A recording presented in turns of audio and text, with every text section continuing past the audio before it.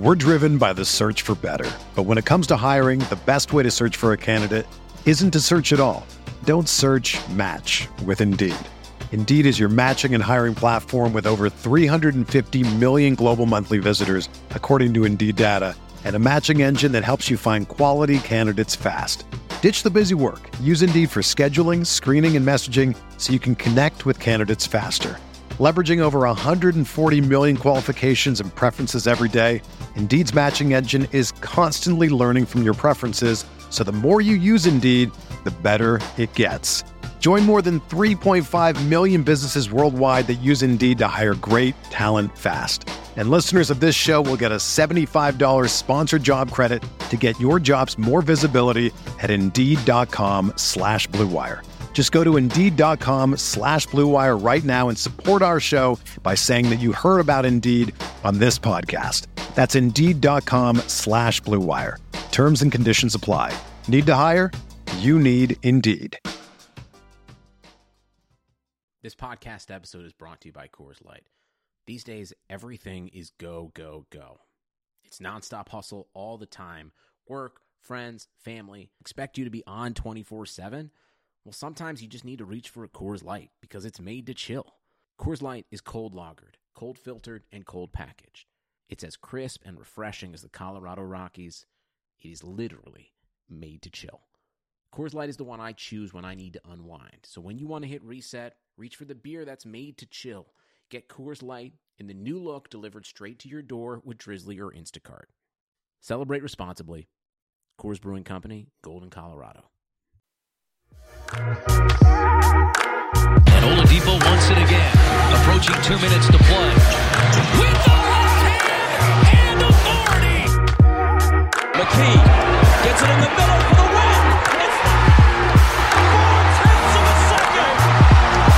One of the greatest clutch playoff performers of his generation has apparently done it again.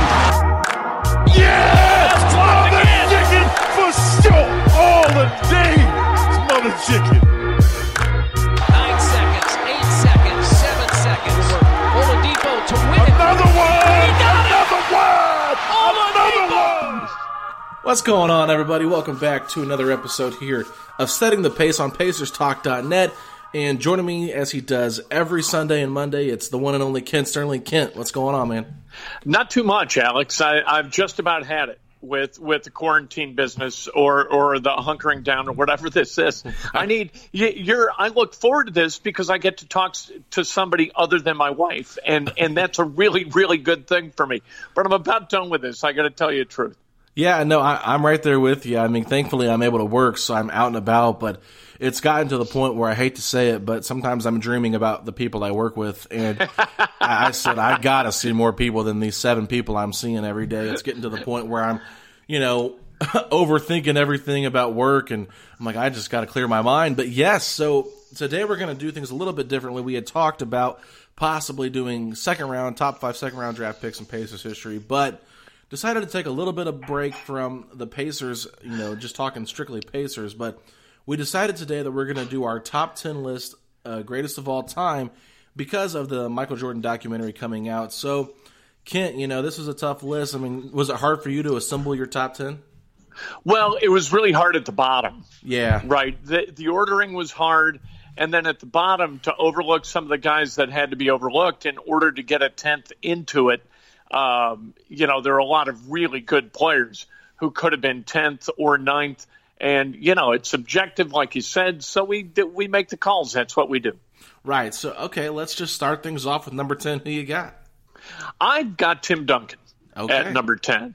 2-time MVP, 5-time champion, the best defender, I think, in the post easily of his era, and maybe one of the best 5 defenders in the history of that position. And so I went with Tim Duncan. His longevity was unbelievable. And 3 of his championships came in different decades, which tells you kind of what he had, his contribution to those teams.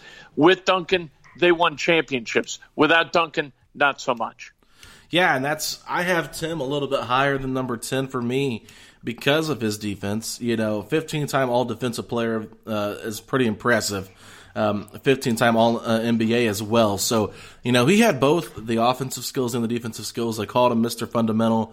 He was only, he was a 3-time Finals MVP, but they won 5 championships with the Spurs. So he wasn't always the Finals MVP, but I feel like he probably was the best player even the years that he didn't win the MVP. It was a lot of what he was doing. 2-time MVP.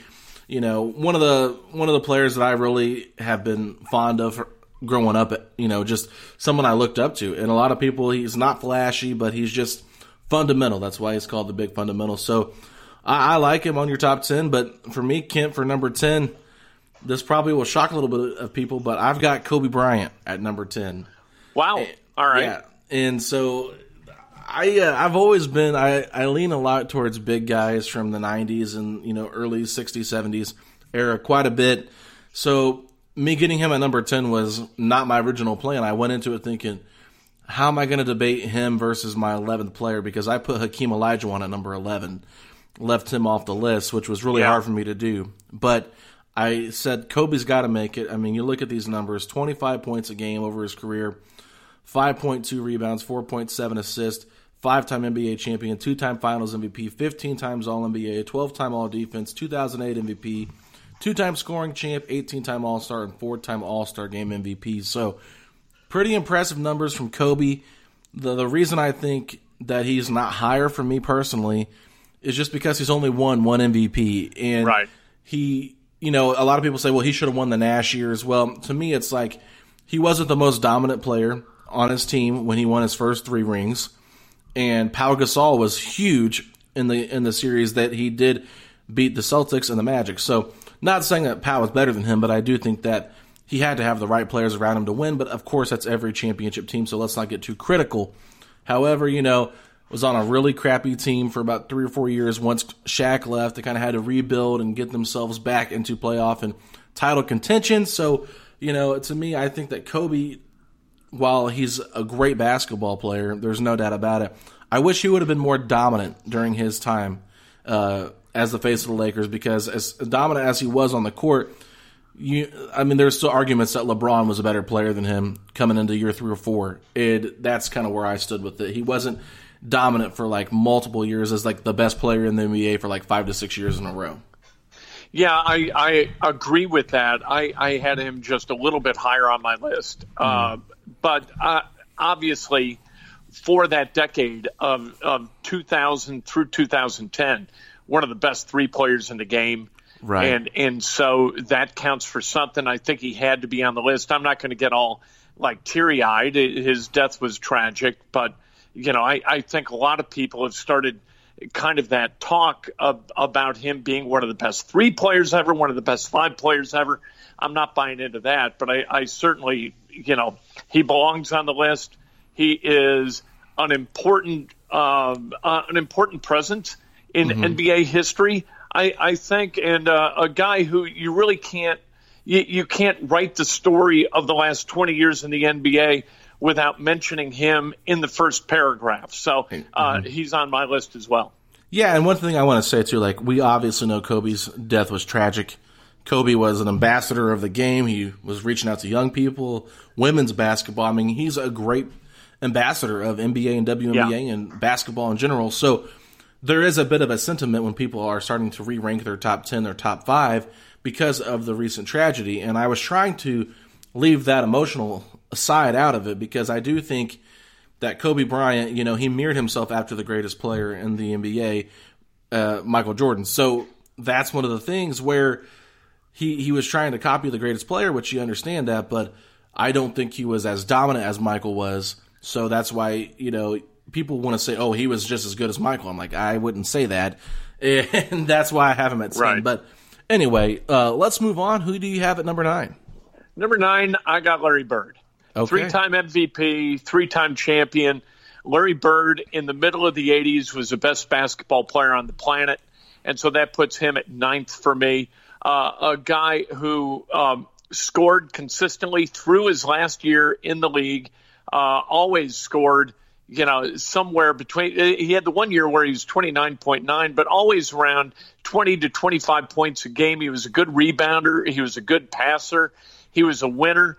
And I don't think that you can have a list like this without looking at that Celtics team from the 80s, saying that it's one of the best Celtics teams and really one of the best NBA teams in history, and not have somebody from that era on this.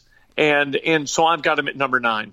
Yeah, I've got Larry quite a bit higher than that. I've got him a little bit higher. I don't want to spoil it, but I do think that Larry, him and Magic are known for saving basketball, and I think that matters, and I think that that's an important thing to bring up when you're talking about greatest players. And, you look at his accolades. I mean, 10-time All-NBA, 3-time MVP, 12-time All-Star, 1982 All-Star Game MVP, Rookie of the Year, 3-time All-Defense, which, when you think about Bird, you think about the passing, you think about the flashiness on offense, but defensively he was a scrapper, and he wouldn't put up with anything. So, that's what I love about Larry. He's a true competitor.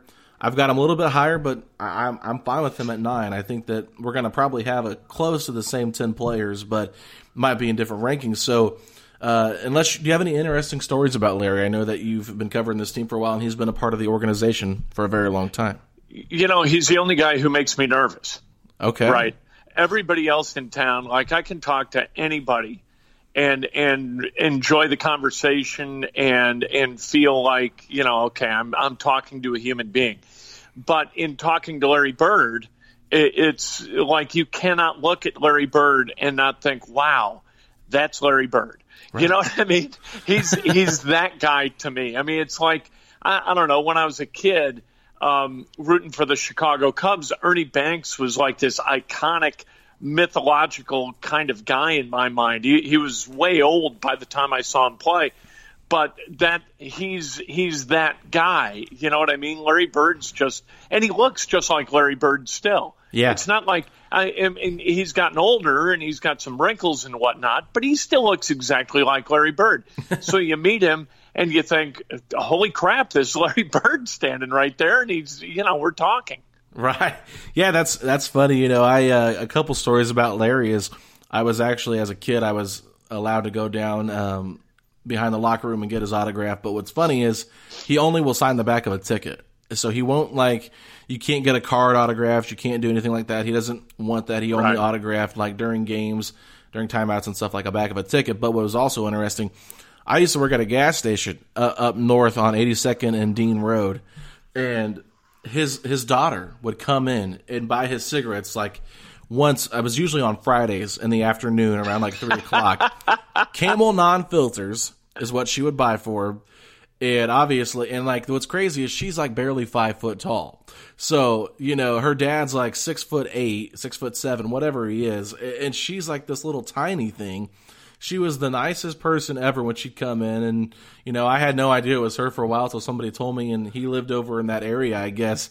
But it was just crazy because I'm like, how in the world am I sitting here taking care of Larry Bird's daughter? I have no idea who it is. But, it's kind of crazy. But other than that, people kind of give Larry Bird a little bit of a hard time here in Indiana because they don't care for all of the decisions he made as a GM. But, hey, being a GM is a hard job, and I don't think anybody really knows what goes into it that criticizes. But moving on from my number 9, I've got Shaquille O'Neal here at number 9. Wow.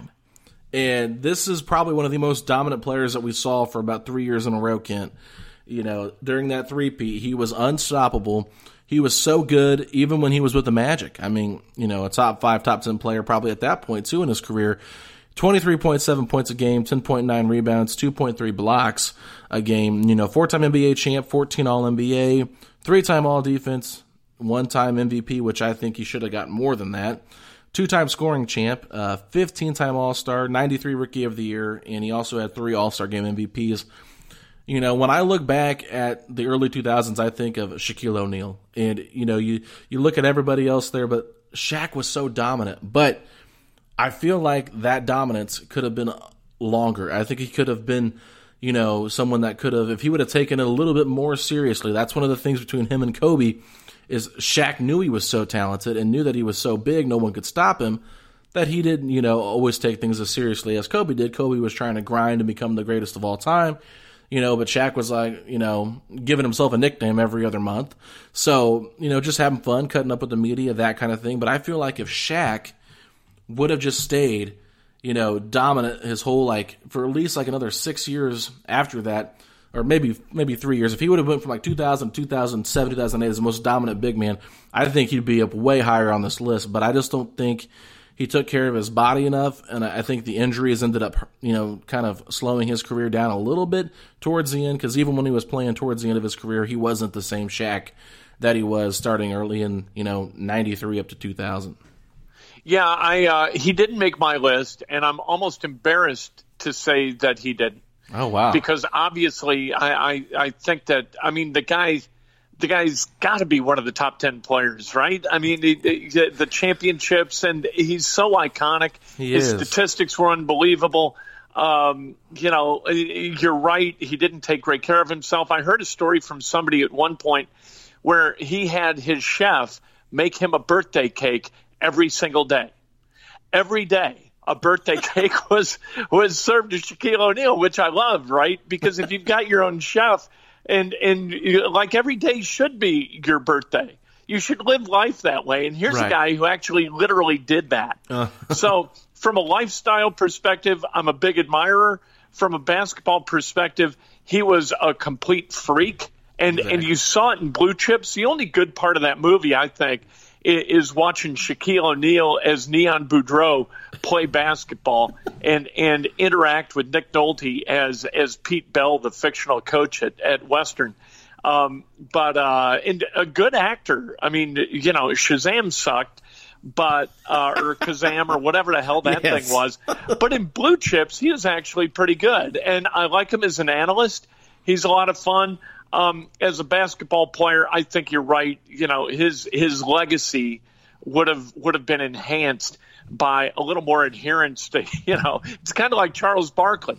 Where would Charles Barkley have been without drinking, 12 beers a day every day of his life? He would have been a much, much better basketball player. And we'd talk about him differently and probably talk about championships that he won instead of him being maybe one of the best to ever play who hasn't won a championship. So Shaq's not on my list, but certainly deserving. Yeah, no, it's debatable. I think there's towards the end, like we mentioned off air, it's really debatable who you put in there. Charles is one of those guys, like you said, if he would have not drank as much and if he also would have, won a championship, then I think, there's arguments made for him on this list. But we move past that list. So let's move on to number 8. Who is your number 8? I got James Harden, which I know is kind of an odd choice. James, but he's the greatest of all time? He is the best offensive basketball player I've ever seen. Going to watch him play at Bankers Life Fieldhouse, I was like, and this was last season. I try to go watch the Rockets every year so I can watch James. But I watched him, and I was like, okay, this guy is the best offensive player I've ever seen. He's better than Kareem. He's better than Michael. He's better than Kobe. I don't think that this guy has a peer offensively. And over the last 6 years, I think he's the best player in the NBA. And statistically, I think he's the best player in the NBA. He's only 30 at this point. I think that James Harden, when it's all said and done, he's going to be, along with LeBron, he's going to be one of the 2 guys that has a home on this list. And so maybe I'm being a little bit premature, but I'm putting him on it just because he's the best offensive basketball player I've ever watched. Okay, well, let me ask you this. Do you have Kevin Durant on your list? I do not. So you have him over. He's one of those guys that could have been 10th. Right, okay. So, yeah, I'm not feeling this one, Ken. I'm just going to be honest with you. I think this is a bad number 8. I feel like, he might be a great offensive player, but Number 1, we talk about a guy like Charles Barkley. The reason he gets knocked is because he's never won a title. You could say the same thing for James Harden. His teams always seem to have to be built around how he plays. And offensively, well, of course. And, what you got to do? You got the best offensive player in the league. Of course you're going to build it around him. Yeah, but he gets away. He was really bad towards the end of the season. Before the season was suspended. Westbrook was kind of playing better than him at one point, and he was kind of taking a back seat if you were watching some of those Rockets games. And, I don't mind James Harden. A lot of people aren't big fans of him, but my biggest thing with him is defensively, he's not engaged like he should be. And I think that's what really holds him back from me as a top 10 player. maybe you can make an argument for top 30 of all time, putting him on there because he's incredibly offensively skilled. There's no doubt about it. But number 8 to me just seems a little bit out of the ordinary. I don't know if you're just trying to be different or if this is really how you feel, but it's I'm at a loss for words. I never even fathomed putting him in my top 15. You're kind of dogging him out for the way he played this year. However, he is averaging 34.4 points a game with 7.4 assists and 6.4 rebounds. His wins over replacement lead the league this year. This guy, if this is a down year, then that just reaffirms my argument that this is one of the best ever. Well, because I said recently. I didn't say all year. Like, what's an up year? What's he got to do to impress you? Score 40 a game? Does he have to put up Wilt-type numbers in order to make a list? And I grant you that this is a little bit premature. He's really put together 6 great seasons, the last 6. Yeah. Great statistics. And are the Rockets ever going to win a championship? Probably not. But I don't hold James Harden accountable for that. Oh, I think it's the leadership of the franchise and the way they go after points at the expense of all other things. I think if James Harden played for a guy like Phil Jackson, he'd still get great offensive numbers, but he would also play some defense. And that's just not a priority now with the Rockets. I mean, maybe that's a fair point, but it's really hard to compare him to the Warriors because you're like those Rockets teams were not as talented as the Warriors. Obviously, you got Durant, Curry, Clay, Draymond, those Andre Iguodala. Right. Like the team was loaded, it was stacked, and he took them to 7 games, but Chris Paul was pretty pivotal in those games. And the reason they were up 3-2, I believe, and they lost games 6 and 7 without Chris Paul. So you just have to realize, like, for me, it's like he's been kind of a choke artist in the playoffs. You think about the Spurs, Manu blocking him, the complete no-show where they just come out, San Antonio does, and just kills them on their floor. In Houston, the game against the Clippers when they were down 3-2 in the series, and he goes on the bench, and it's like Josh Smith and Corey Brewer or whoever it was for the Rockets just going off crazy from 3, winning that game 6 and then forcing a game 7, which they won. So to me, it's like I look at James Harden as a player that's incredibly skilled. Possibly could be a multi MVP. Probably could have been an MVP last year compared to Giannis, but. At the end of the day, I just don't think that this is a fair assessment of putting James on the list yet, because there's only one active player in the NBA on my top 10 list, and it is not James Harden. So, but I'm going to move on because I could go on for days about why I don't think he should be on there. But for me, number 8's Tim Duncan. We already kind of talked about him, and I put him above Shaq and Kobe just because I feel like his dominance lasted longer. And not only was it on offense, the numbers offensively were a little bit lower. He only had 19 points a game compared to the 23 from Shaq and 25 from Kobe, but it was the defense, Kent. You mentioned it. One of the greatest post defenders of his generation, if not the best. And that 15-time all defense, that is what skyrocketed him above Shaq and Kobe for me. Yeah, and I totally agree. I had him at 10th, but I could have moved him forward a little bit, and I don't think I wouldn't have argued with myself too much. Right. So I don't want to spend too much time on that. Let's move on to number 7. Who do you got? Well, now here's where I've got a guy who you chose earlier, and that's Kobe Bryant. Okay. Kobe, perennial all-star, a guy who every single year, once we turned the century, made the all-star team.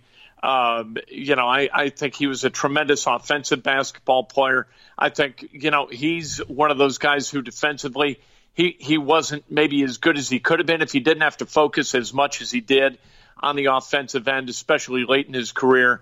But and one of the things, we like stories about guys, him knocking down foul shots after he tore his Achilles. That's a badass.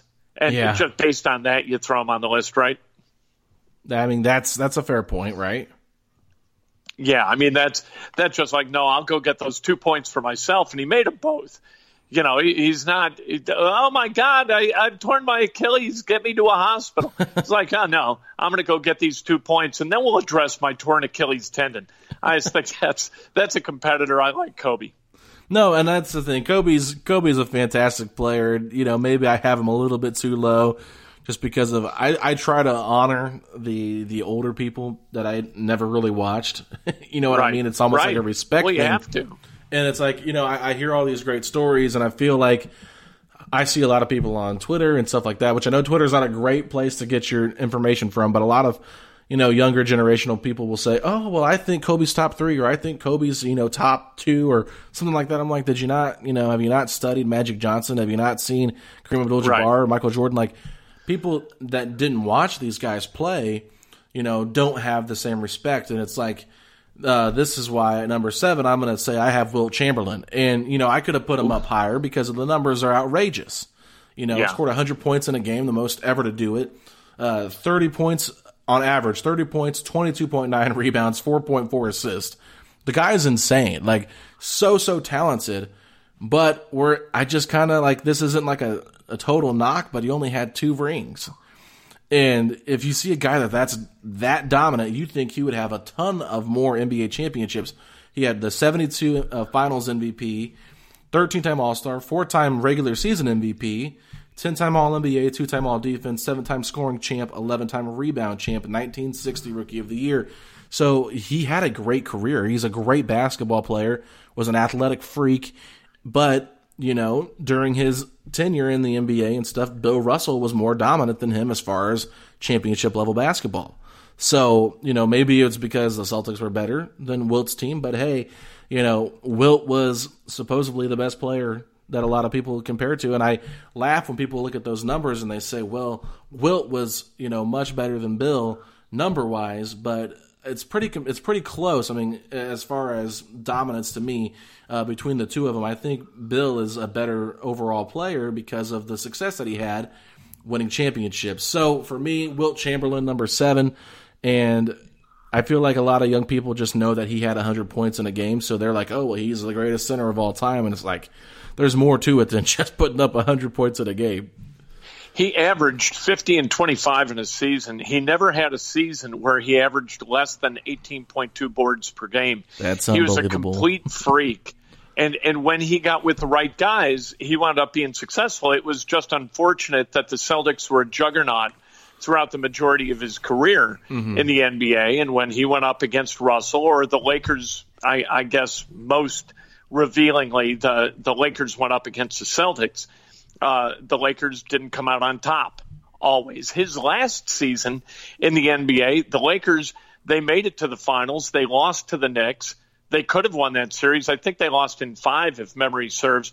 But the guy, not only was he dominant, he was so dominant that they changed the rules of the game because of Wilt Chamberlain's dominance. And so that, to me, that's a profoundly effective guy at doing what he does when the league has to say, wait a minute, this is ridiculous. He's making a farce of the game. We have to adjust the measurements of the lane in order to accommodate for Wilt Chamberlain. This guy, if he had knocked down foul shots, this guy's numbers would have been completely sick and ridiculous and off the charts. I've got him a little bit higher than you did.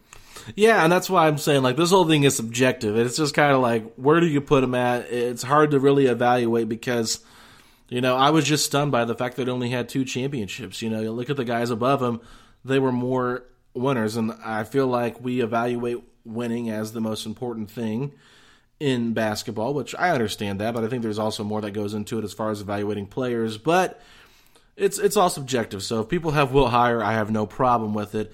It's just my personal opinion. So anyway, Kent, let's move on to number 6. Who's your number 6? Magic. Magic Johnson, talk about a guy who revolutionized the game. You know, a 6'9" point guard. He could score it. He when Kareem went down in the playoffs, he played the 5, and he was effective in playing the 5. He could play every position. He could defend every position. I think that he and Larry really responsible for the NBA kind of reemerging as a major league. You know, at one point early on in their career, I think it was CBS, put the NBA Finals on tape delay. It wasn't even shown live, right. For God's sake. Magic had a lot to do with that. He was also a killer, an absolute killer, who would, do whatever it took to win while smiling. He was just a great basketball player in every facet. Nearly averaged a triple-double a couple of seasons, and a great ambassador for the game, who came back after 4 years not playing, played 32 games for the Lakers in 95-96, and averaged 15 and 7. So, this is a guy who, if not for his HIV diagnosis, he plays another 4 years at least at an all-star level. And I think with that, the Lakers become a much more competitive team during a period where they really weren't very competitive. Yeah, that's a fair point, and I have Magic higher than number 6 for me, so I'll save my thoughts on Magic till then. So, yeah, I'm a big Magic fan, but as far as me for number 6, I've got Larry Bird, who you had at number 9, and it really just comes down to the fact that I've seen a lot of his tape. He's from French Lick, Indiana. I might have been a little biased here. And 24 points, 10 rebounds a game, 6.3 assists, 2-time Finals MVP, 3-time champion, 10-time All-NBA, 3-time MVP, 12-time All-Star. I mean, this guy was special, and what just amazes me is I believe it might have been his last year when they were playing the Pacers in that early playoff matchup for the early Pacers in the 90s. Yeah, and he smacks his head on the ground in Game 5, and Chuck Person's going off. If this is today's NBA, there's a good chance that he doesn't come back because of a concussion. But he comes back out and plays, and he's like at the end of his career. Comes out and puts on a performance, leads the Celtics and wills them to a Game 5 victory over, that scrappy young Pacers team. And while, it's like, okay, well, it was this young Pacers team, but still, it was Larry Bird, an old veteran that didn't have much left in the tank, willing them to victory. And you could tell because he started to gain a little bit of weight, smoked a lot in the locker room. I mean, if the guy doesn't smoke and drink as much as he did, that's someone you could say might have a longer career as well. But, he was always smoking in the locker room from what I've heard. And, just an incredible competitor. The greatest story is him walking in during the three-point contest saying, I'm going to win this. Who's coming in second place? Wins with his warm-up jacket on. Come on. Yeah. This is Larry freaking Legend. So, yeah, I got him at number 6. That's the highest I could put him. But I love Larry Bird, and I think that he was one of these saviors of basketball in the 80s, and that's, we wouldn't have basketball possibly if it wasn't for his greatness during that time today. Yeah, and just a credit to the game in every way. Did everything relatively well. Another great competitor, and a guy who would, to win, he'd kill you to do it. Mm-hmm. And so absolutely just a magnificent competitor who did the work necessary to be great.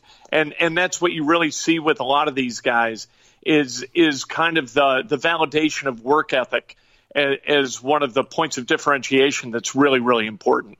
Mm-hmm. I completely agree. So let's move on to our top 5 now. Who do you have at number 5? Yeah, here's where I've got Bill Russell. So do I. Perfect. 5-time MVP.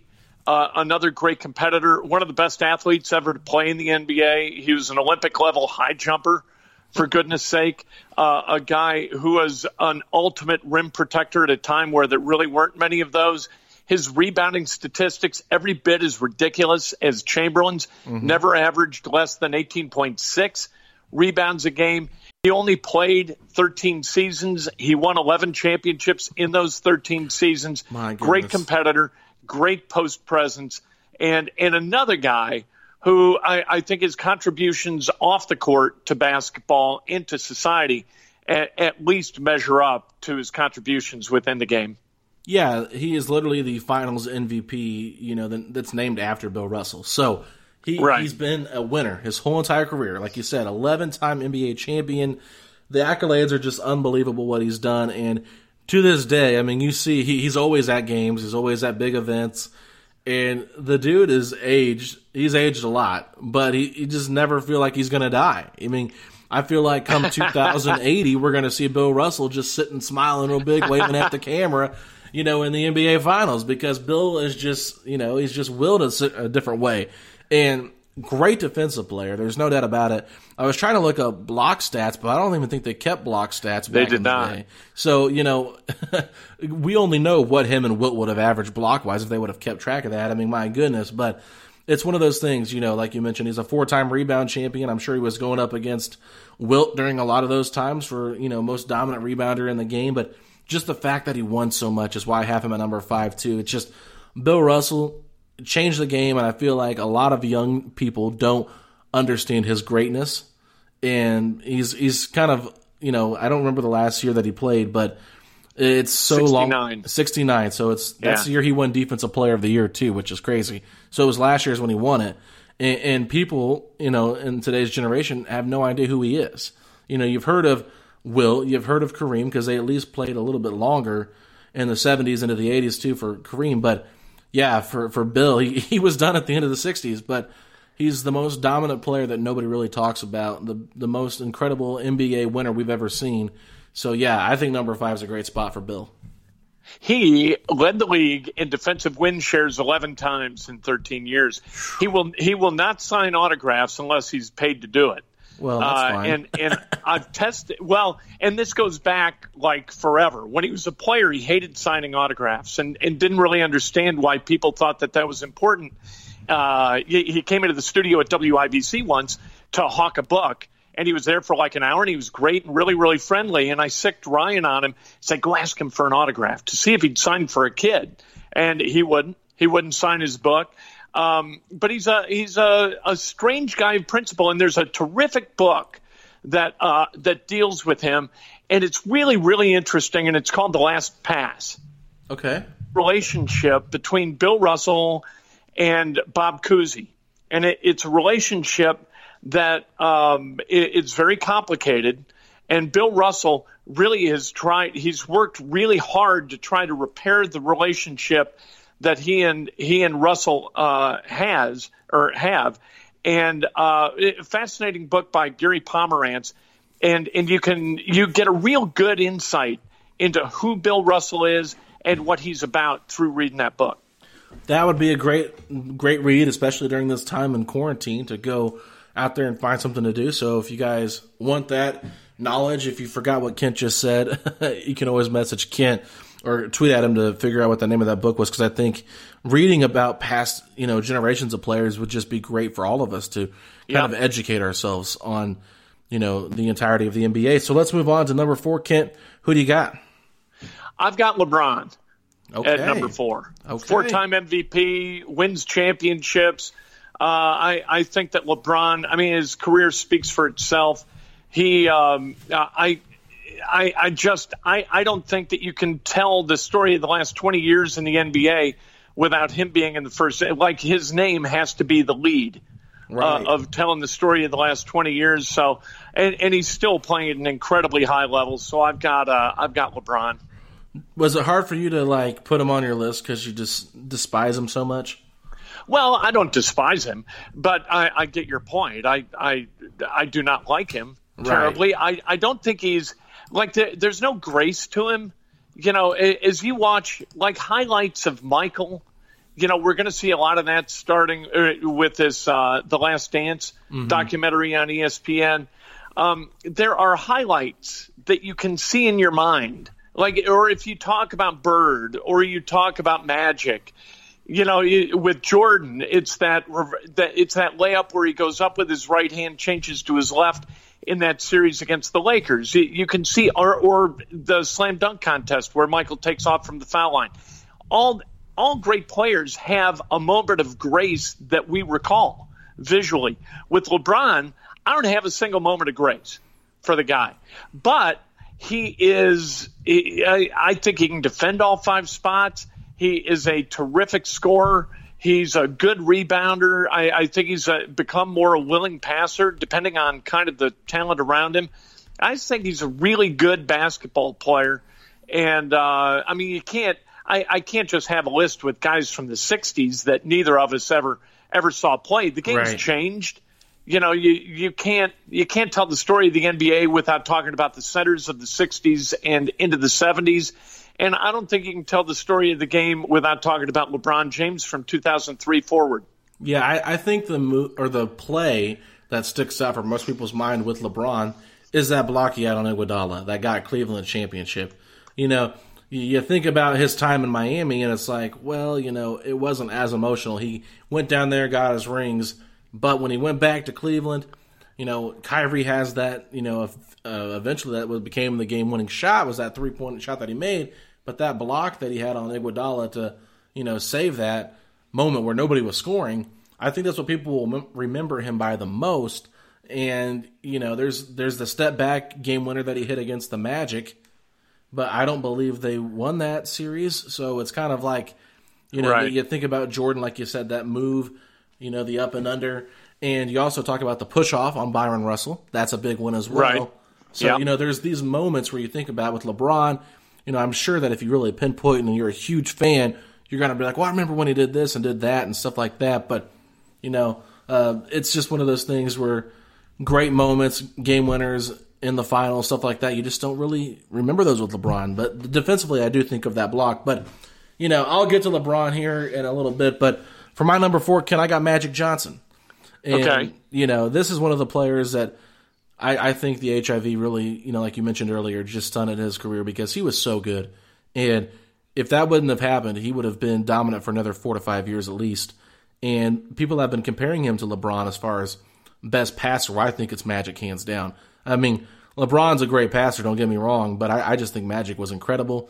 Could play 1 through 5, 19 points a game, 11.2 assists, 7.2 rebounds, 12-time All-Star, 3-time MVP, five championships, 3-time Finals MVP, 10-time All-NBA, you know, led the league in assists 4 times. Just the accolades are unbelievable. Magic was such a special player and a much better player than he was the president of basketball operations, that's for sure. And, you know, but Magic is, you know, just, he's an ambassador of the NBA today to this point still. You know, he loves the basketball that is being played. He loves talking about it, and that was one of his problems. He just loved talking about players. Like, sometimes he wouldn't even be saying anything like trying to, like, get guys to come play for him. You know, he was winking on Kimmel, you know, about Paul George, stuff like that, but he just loves to tweet out about players and, oh, what a great game by such and such, and, you know, it's funny, but I think that Magic Johnson is such a special player. You know, we've had to deal with Magic. If you're a Larry Bird fan and you're an Indiana State fan, you had to deal with him with Michigan State in the NCAA championship, and then you also have to go back and watch Bird versus Magic all throughout the 80s, you know, going back and forth, winning championships and titles. So, yeah, you know, you just think about it. You don't have basketball without Magic Johnson, and I think he was just a slight bit better than Larry Bird overall. But, yeah, I got him at number 4. He's in my Mount Rushmore of greatest of all time in the NBA. Yeah, you know what? The guy played with joy, and that resonates with us. Like watching LeBron play, that's not what I see.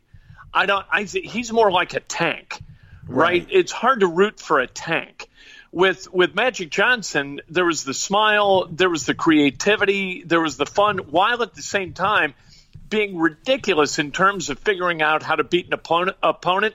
Granted, he had great players around him, you know, James Worthy and Kareem Abdul-Jabbar, and that was a great team, but he was sort of that conductor of that team and did it with a smile and a grace and I don't know, it just unbelievably good. And I think really at number 6, I don't know, maybe I've sold him a little bit short. I'd like about 8 of these guys to be ranked in the top 4, right? But we only have 4 to put in the top 4, so there it is.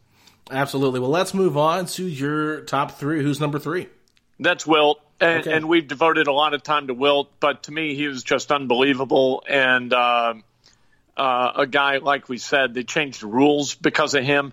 And that, to me, puts him in like that pantheon of absolute greats. Yeah, I agree with that. So, you know, I mean, I had him lower, but I just put the winning a little bit too high, I guess, and how I evaluated him against some of the other big names that I put above him. But I'm curious, who do you think I have at number 3? I am going to guess that you have Kareem Abdul-Jabbar at number 3. And that is what I thought you would guess. It is actually LeBron James for me. Oh, there you go. So I'm a lot higher on Kareem than most people, and it's because Kareem's numbers are unbelievable. You compare him to LeBron's, and overall, I mean, LeBron James is a great basketball player. You talked about it. So I guess I'll do my 3-2 here since we already kind of revealed it with Kareem being my number 2. So LeBron, a fantastic basketball player, defensive player, can guard 1 through 5, doesn't always choose to do that. Could be more dominant than he has been in the regular season, which he was. He's been dominant when he wants to be, saves himself for the playoffs. He ran the Eastern Conference for years, making the NBA Finals, 7 years in a row, was it, before he moved out west? Yeah. So, just a fantastic athlete. And a lot of people say, well, he's, better than Michael, or he's number 2. And it's like, that's because you didn't watch Michael play. And luckily enough, I remember seeing Michael play a little bit.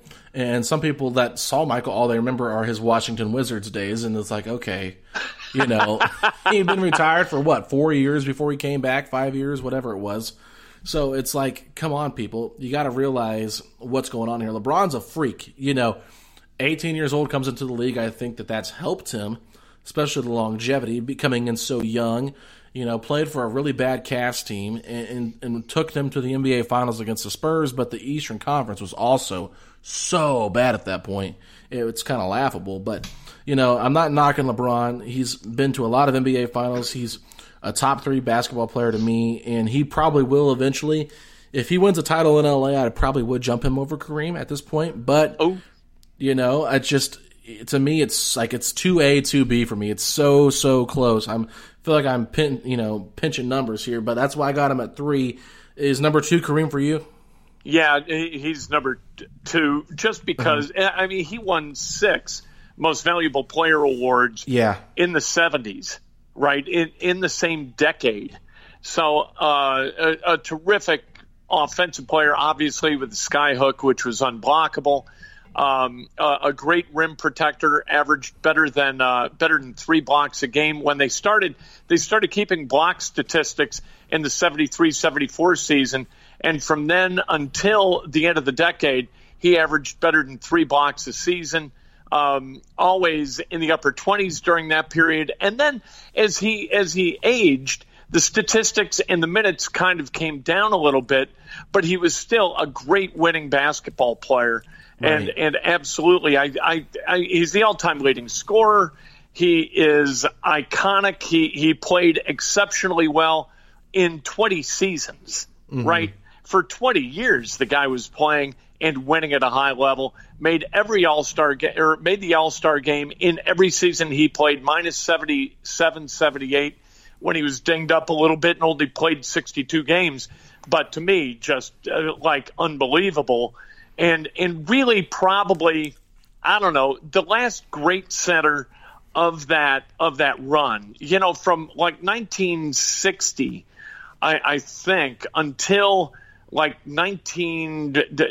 near 1980, I think Oscar Robertson's the only non-center to win a Most Valuable Player award. I think that's right. That is true through 74 because I looked it up in terms of Jerry West. One of my criteria for the list was you have to have been an MVP at least 1 year.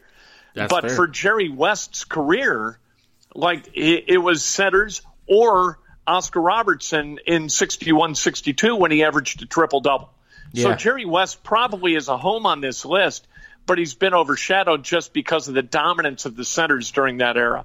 Yeah, that's a fair point. He is a logo, and it is funny that the logo doesn't even make the top 10, right? But it's just you look at Kareem's numbers, and this is what put him over LeBron for me too. It's like, the fact that he was an 11-time All-Defensive player. LeBron's only been 6-time All-Defensive player. And, I'm sure that, being a 4-time blocks leader, 19-time All-Star, just an unbelievable record. You just look at the numbers, it's like, oh my God, this guy's unbelievable. And one thing you didn't even mention, he had the most unstoppable shot for the longest time. The Kareem sky hook could not be stopped. And, before he was Kareem Abdul-Jabbar, it was Lou Alcindor, played with UCLA, John Wooden, one of the greatest, coaches in NCAA history, goes to Milwaukee. Milwaukee sells him to the Lakers. This is just like a small market, big market thing. They couldn't afford it, but Kareem was just unbelievable. And the fact that he won so much and was so successful. I just feel like, maybe athletically, freak-wise, LeBron is a better athlete. Freak-wise, sure. Athletic-wise, sure. But I think overall, you talk about skill, you talk about how he adapted to who he played with, the most dominant shot in NBA history, the defense that he brought to it, 2-time scoring champ. I just think that he's just a tiny, tiny bit better than LeBron James at this point. And, he has the entire career to prove that. So, yeah, I got to go with Kareem at number 2. I just felt like I was being sacrilegious in a sense to put LeBron ahead of him because LeBron still has some career left to prove himself. Kareem, in the same year twice, he led the NBA in offensive win shares and defensive win shares. In overall win shares, over a period of 11 years, he led the NBA 9 of them. That's how dominant the guy was. He led the Bucks to a championship. We know what he did with the Lakers. Just a great, great basketball player. And another guy whose off-the-court influence on society has been enormous. Oh, yeah. No doubt about it. So let's move on. Big drumroll here. Who are you going to shock us with at number 1, Kent? Well, yeah. I mean, it's Michael Jordan. I was lucky enough to live in Chicago for 6 or 7 of his seasons, from 87 through 93. And so I got to see Michael Jordan play a lot of great basketball, 82 games a season. And to me, there's never been a better competitor. These are all great competitors. Bird, a great competitor. Magic, a great competitor. Russell, certainly. All these, Tim Duncan. But to me, there was nobody like Michael because Michael dominated both ends of the floor simultaneously. And then when Michael figured out that he wasn't good enough on his own to win a championship, he actually, instead of like going out and saying, hey, I need Chris Bosh and I need Dwayne Wade in order to win a championship, what he did was say, okay, I'm going to take the guys I already got, and I'm going to make them better basketball players just through the force of my own will. I'm going to get Scottie Pippen to be one of the best players in the league. I'm going to get him to prioritize basketball over all else and winning over all else. And as a result of that, we're going to put ourselves in a position to win multiple championships, and that's exactly what the Bulls did.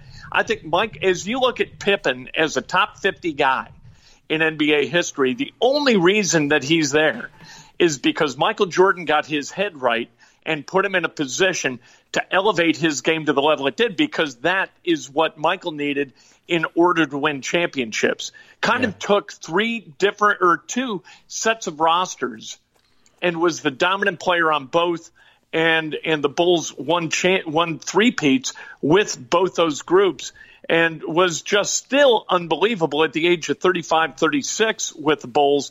To me, best player, best competitor of all time, and a guy who would have played Major League Baseball had he not returned to the NBA. Yeah, and I think that's the biggest what if is if he doesn't retire, Yeah. From what was it, 90, 94, 95, and then they came back and won 96, 97, 98. So, yeah. So if he doesn't retire in 94, 95, do they, win 8 straight championships? I think that's possible. They were so dominant.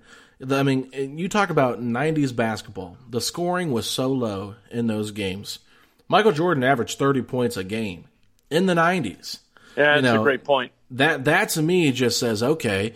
And, sure, there were some times where he shot a ton of shots, but he was never afraid to take the big shot. But he was also, you look at guys like John Paxson, Steve Kerr, he was never afraid to make the right basketball play. And I think LeBron, gets criticized for being passive in those moments. But I think MJ hit enough game winners that it justified the passing. Because you got 13 guys, the 3 officials and the other 9, or the other, the 9 and the 2 coaches watching him go out there. I mean, everybody knows Jordan's going to get the ball at the last seconds in his hands. And even if you go back and look at that unbelievable 3-point shot where Reggie Miller pushes, Michael Jordan to the 3-point line and hits the shot, he's spinning around. I think there was like 0.7 of a second left. And Jordan takes a 3 from way behind the arc, and it almost banks in, Yep. Jordan is just, you were never more scared of a player than when you saw Michael Jordan with the ball in his hands. And, we've been hearing, I don't know if you've been listening to any podcasts, but I've been listening to guys kind of just reminisce, talking about how Michael had so much control over what happened on the court, because he'd sit there and cuss out referees left and right, and they would almost be intimidated by him. Then they said that John Starks went up and said something like, he said that's BS or something, and John Starks or Charlie Ward or whoever it was got a tech. And it's funny, MJ just sat there for 5 minutes dropping like 20 F-bombs.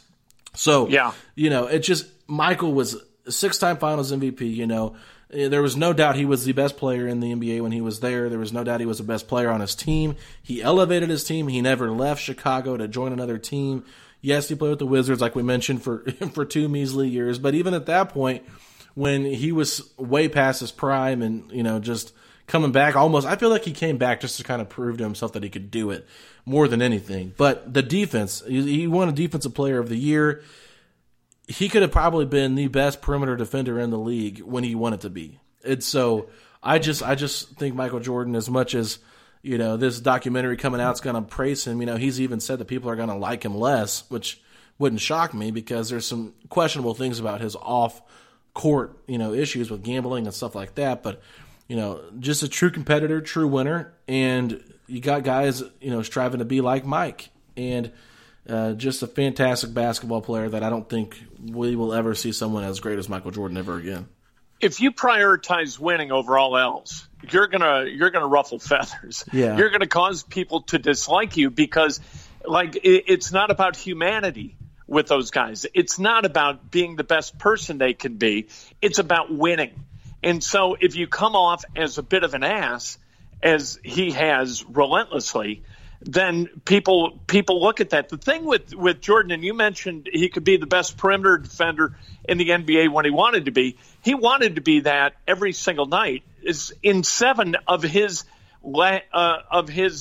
10 full seasons, all right, with the Bulls where he was able to play full season. So 94-95 doesn't count because he only played the last 17 regular season games. And there were 2 years where he didn't play 82.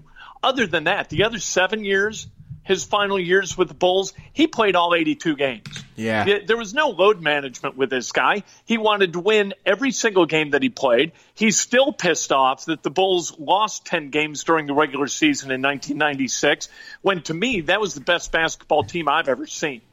They were unbelievably good. Their bench was great. They rebounded the ball great. They defended with tenacity, and they could flat score it. That was a great defensive team, and it's a testimony to Michael that he looks back on that season and says, I can't believe we lost 10 games. There's no way we should have lost those 10, right? You got guys today who are like, good enough's good enough. Good enough was never good enough for Michael Jordan. Yeah, that's a fair point too. Guys are more worried about resting and you think about it. I mean, I'm sure in the 90s travel wasn't that, bad, but in today's generation, traveling is the best it's ever been. You know what I mean? Right. These players are so pampered, and I think that's almost to a fault why they act like they do.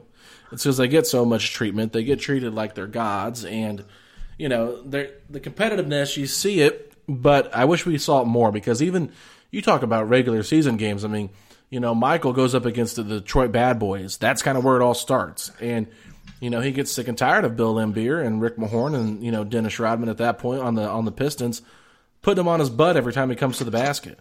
And he had to figure out different ways to overcome that. And you look at LeBron and, he was playing with, a team that didn't have a lot of great players on it. I mean, Mo Williams is probably the best player that he had in Cleveland besides Ilgauskas and, Varejao. Just not a lot of great talent on that team. Ends up going to Miami to join two guys that were drafted in the same class as him. One had already won a championship. The other, Chris Bosh, was an incredible, player in Toronto, but it's just one of those things where MJ never had to leave to win rings and to solidify his career, because if the pressure of winning titles to prove that you're the greatest wasn't as big of a deal as we make it, who knows if LeBron leaves, right? So exactly. I just think LeBron felt the pressure personally of, hey, I want to be known as the greatest basketball player ever. I've got to win more championships, and he wanted to win them in Cleveland. He grew up there, obviously, but you just can't. LeBron has made too many different decisions, in my personal opinion, career wise, to where he'll never reach the apex of Michael Jordan. And I might get crucified by saying that because some of these listeners probably have never really seen MJ play, but MJ was he was unstoppable, and there was a reason so many people, even a guy like Kobe Bryant, wanted to be like him, because he is the greatest to ever play the game, in my personal opinion. And that's what's going to be fascinating tonight and throughout this the documentary, The Last Dance, is going to be kind of to take that behind-the-scenes look at a guy, he's punching Steve Kerr in practice. And if you were playing ping pong against Jordan, you got his best, right? And if you played pool against him, you got his best. If you played golf against him, you got his best. The guy only values winning. And you know what? There's sacrifices that come with that, and we get to see them all in The Last Dance. I think it's going to be unbelievable. It definitely will be, Ken. So once again, if you're interested, can you go ahead and run down your top 10 just so people can hear in case they forgot? Yeah, sure. Number 10, I've got Tim Duncan. Number 9, Larry Bird. Number 8, James Harden, because he's the best offensive player I've ever seen, including Michael Jordan. Kobe Bryant, number 7. Number 6, Magic. Number 5, Bill Russell. Number 4, LeBron. Number 3, Wilt. Number 2, Kareem. And number 1, Michael. Awesome. So for me, real quick, I've got Kobe at number 10, Shaq at 9, Duncan at 8, Wilt Chamberlain at 7, Larry Bird at 6, Bill Russell 5, Magic Johnson 4, LeBron James 3, Kareem Abdul-Jabbar number 2, and Michael Jordan as number 1. So feel free to chime in and let us know what you guys think. Of course, a lot of people will not agree with everything. Only thing that I have with you, Ken, I just still can't believe you put James Harden on your list. And I'll let you close out today's show on why James Harden should be on your list and might even move up, possibly, by the end of his career. He's the best offensive basketball player I've ever watched. Anytime I go to Bankers Life Fieldhouse to watch the Pacers and the Rockets, all I do is watch James Harden. I don't watch anything else or anybody else. I watch James Harden because his decision-making with the basketball is flawless. His execution with and without the basketball is flawless. He is, to me, an offensive basketball miracle. And I understand that defensively, like his all-around game, I'm not going to give him a lot of love on the defensive end. But this is, like I said, the best offensive basketball player that's ever played this game. And to not recognize that with his inclusion on this list, I think is a mistake, and that's why he's there. Okay, well, there you guys have it. I'm not going to argue with Kent. Just know that I think that Steph Curry and Kevin Durant are better overall players than James Harden for me. But anyway, we're going to close this one out. You can follow Kent Sterling on Twitter at Kent Sterling, and I'm at Alex Golden NBA. And make sure you're checking out PacersTalk.net and Setting the Pace 3 on Twitter for all of your latest Pacers news. We'll talk to y'all later, everybody.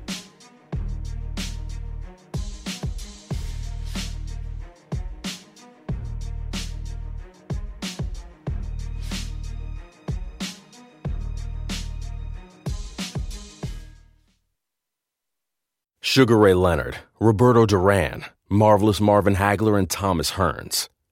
Legends, whose four-way rivalry defined one of the greatest eras in boxing history.